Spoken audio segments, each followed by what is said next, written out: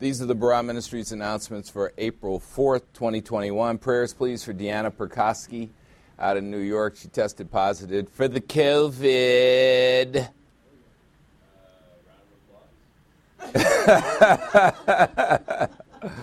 Yeah, a round of applause, because she's got, a round of applause, because she's going to kick COVID's butt. She's going to show them what believers think about COVID. So, Deanna, we're praying for you. Prayers also for a friend of mine, Molly Reynolds. Baby Emmett is on the way. I told her to hold off till April 13th so the kid could have the coolest birthday ever. And I don't think she's going to make it, but if she does, then that would be fantastic. And happy birthday to Letitia Crawford, April 5th. That's tomorrow. Letitia. One of these days, Letitia's going to realize that she doesn't go to Barak Ministries. Whenever she's praying, she always says Barak Ministries. It's like, why? You like Barack Obama that much?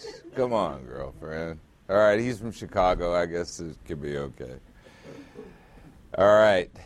Today is the Resurrection Day celebration. As you know, bring friends. Too late.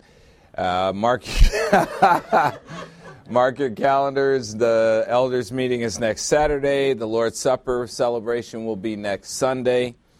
We will have the Youth Ministries Session 3 on April 17th, the following week.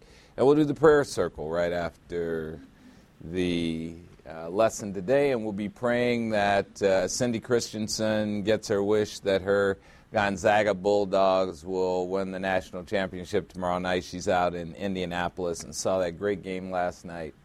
And then she's going to get to go to the finals tomorrow. Isn't that great? Bulldogs. Jesuit thing, baby. Those are the announcements for April 4th, 2021.